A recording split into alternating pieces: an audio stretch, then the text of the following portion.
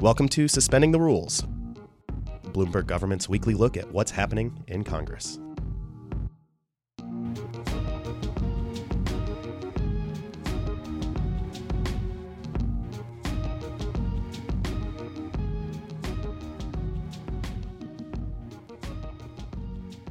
Greetings and welcome to Bloomberg Government's podcast, Suspending the Rules. On Friday, President Donald Trump signed a 2-week continuing resolution that pushes off the deadline to fund the federal government until December 21st. Last week, we talked about the debates that are holding up a spending deal. Today, we're discussing the slate of items the House is scheduled to consider this week, as well as one of the non-spending items that could ride on a year-end spending package. I'm Adam Taylor. And I'm Adam Schenk. In the second segment, we'll get to some of the 25 or so non-controversial bills that the House is slated to consider this week under this podcast's namesake, Suspension of the Rules. First, though, autonomous vehicles. One bill that could hitch a ride on a spending deal is a compromise bill between the House and Senate to establish a framework for federal oversight of self-driving cars. That's what we'll be focusing on in this segment.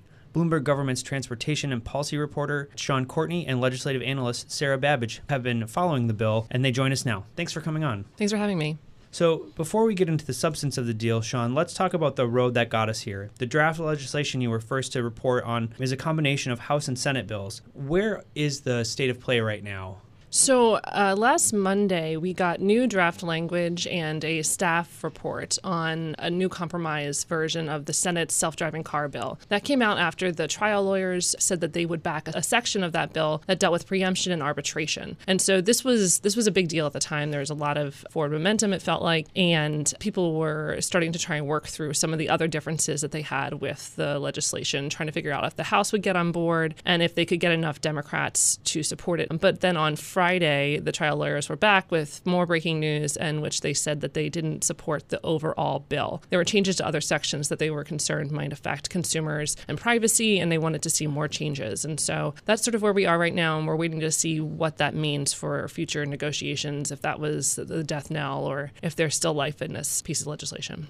So what's actually in the bill then? If the trial lawyers did they solve the preemption part of it before they started to pull their support from these other parts? So, yeah, they were mostly negotiating on just a section of the bill, Section 3, and they had come to the point where they felt that it wasn't that they were fully on board with it. It wasn't perfect for them, but it was acceptable. And they felt it left open doors that in the future they could try and sue and Section get changes. 3 is what? I'm sorry, Section 3 deals with arbitration and preemption. And so the arbitration issue is that they wanted people to be able to sue and not be put into forced arbitration. And they wanted to be able to, if a loved one was at some point in the future killed and there was a self-driving vehicle involved, that you wouldn't be forced to go into arbitration and that you could actually take it to court, and that would open up other means for them to seek redress. Let's get into the meat of the rest of the bill, which kind of divides the future between a near-term interim process and a longer-term safety framework to govern autonomous vehicles. Sarah, tell us a little bit about that. Right. So the preemption element of the bill that Sean has been discussing relates to how the bill would designate the federal government as the lead on regulating the design and performance of autonomous vehicles, meaning that state and local governments would not be allowed to regulate those things, although they would continue to regulate things like traffic safety, driver licensing, auto dealerships. The measure sets up a framework for the federal government to, in the short term, exempt autonomous vehicles for sale and for testing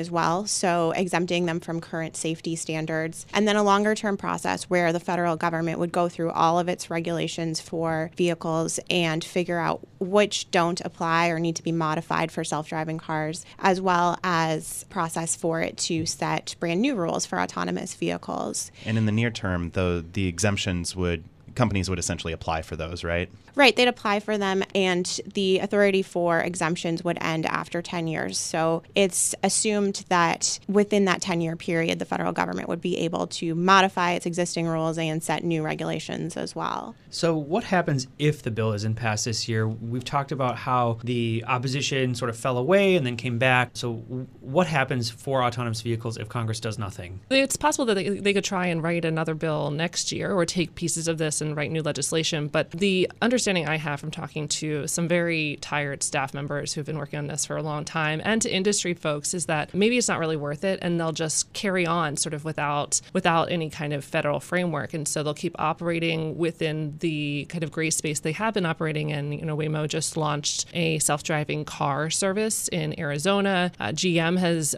said that they plan to start commercial service in 2019. And so I think you'll start seeing some companies rolling out self-driving cars, and eventually we'll have to get some sort of framework in place, but it might just be a more gradual process where the federal government is in charge and states can kind of set their own rules right now. Sarah, what else in this bill catches your eye? One thing that I thought was really interesting was that there was debate initially about whether to include trucks as well as cars in this, and Congress decided ultimately that they just couldn't tackle those two things together because dealing with trucks brings in a whole other set of labor issues, and you think of all of the tens of thousands of people who work as truckers around the country and delivery drivers even. So it'll be interesting to see whether Congress ever tries to tackle that sort of regulation. I also was interested to see the measures in the bills on privacy because autonomous vehicles are going to know everything about where we go and what we're doing. So the measure would bar companies from collecting consumers' data without their permission, but some lawmakers seem to still be concerned. And then finally, the measure requires manufacturers to have cybersecurity plans since, of course, these vehicles will be connected to the internet and could be subject to hacking, which is a kind of scary thought. Yeah, just a little bit. So I think with that, thanks Sarah and Sean. Listeners, if you haven't been reading their coverage tracking these bills since last year, you've been missing out. So find all of it at bgov.com. We'll be back in just a moment to look at some of the House's items for this week.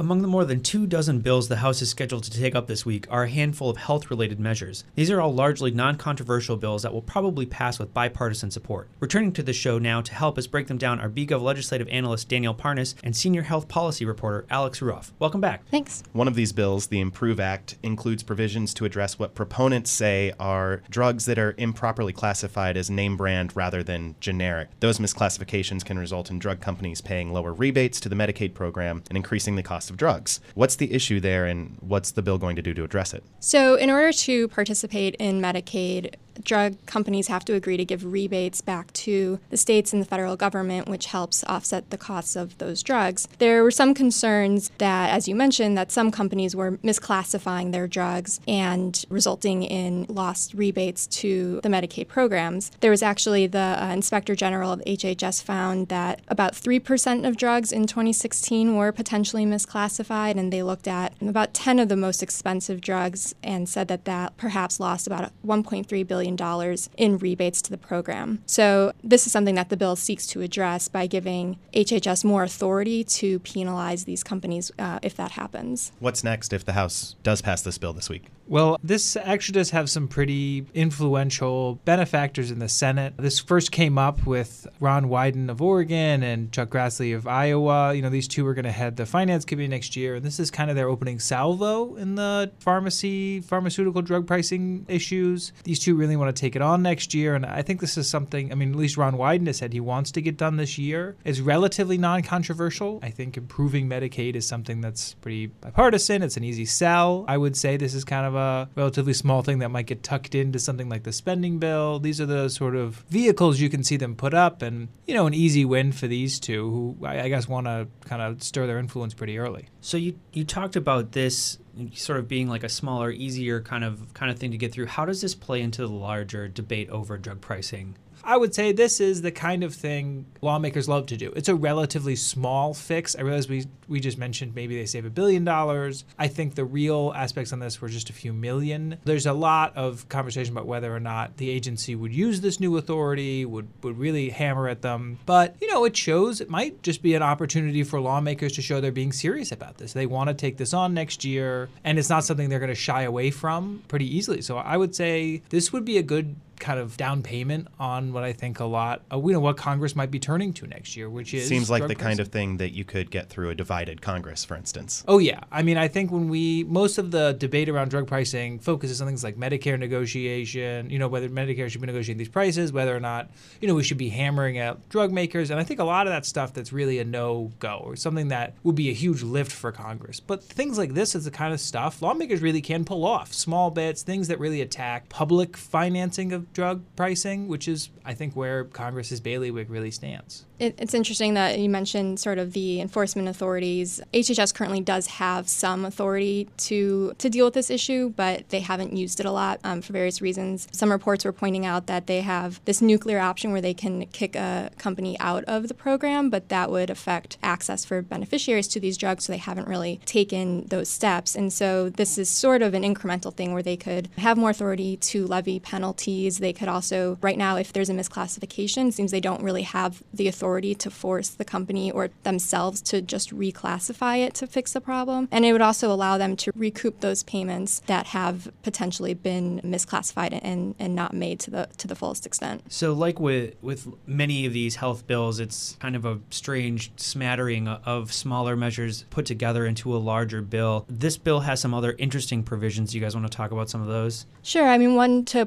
point out is that there is an effort to create an additional benefit under Medicaid where states could essentially provide care to children through what's called health homes, where you're essentially just coordinating all of their medical care through a designated provider team. And the bill would increase Medicaid payments for states that do select this option. So that's one thing in there. There's another program that they're extending for long-term care when beneficiaries move back to their homes or communities. And then there's a couple other things that perhaps would pay for those additional Medicaid payments. I think what Danielle is enjoyingly not referring to is part of this bill is paid for essentially by restricting what are known as I believe they're called vacuum erection systems. Sometimes called penis pumps or prosthetic penile implants. This kind of it's part of a pay-for system for this, but it's kind of the longest in the line of how lawmakers, particularly how conservatives, are shaping public health insurance programs. This really came up a few years ago when they said... I was going to say this isn't the first time that they've tackled this issue.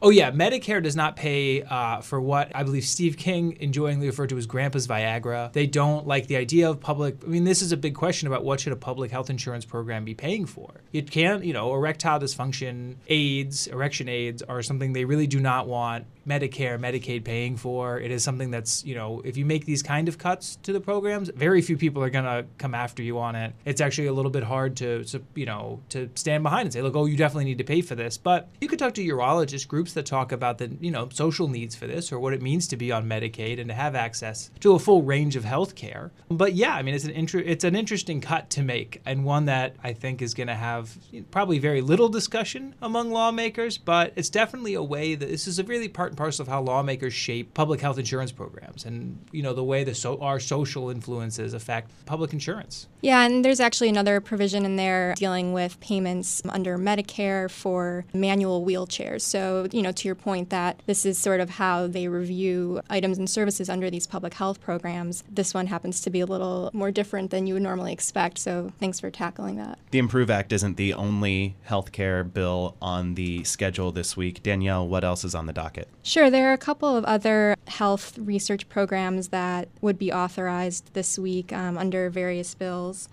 One has to do with grant programs to address sickle cell disease and other blood disorders. There's a bill that would reauthorize research and education programs related to premature births, and then also an effort to increase data collection and research regarding maternal mortality. So those are all separate bills that the House is scheduled to consider this week. And some of those the Senate has already passed, and so this would be clearing them for the president. Correct. The sickle cell disease bill and the preterm birth research bill would both be essentially cleared for the president's signature if passed by the House this week. And again, these are relatively non-controversial, so they probably will have a lot of bipartisan support. The maternal mortality measure, it's a House bill bill, and it hasn't been considered on the Senate floor yet, but the Senate Help Committee approved a very similar bill earlier this year, so that's potentially something that they could try to clear also before the end of the year. Thank you, Danielle. Thank you, Alex. Again, find all of their healthcare coverage on Bloomberg Government. That's it for this episode. We'll be back next week with another edition of Suspending the Rules.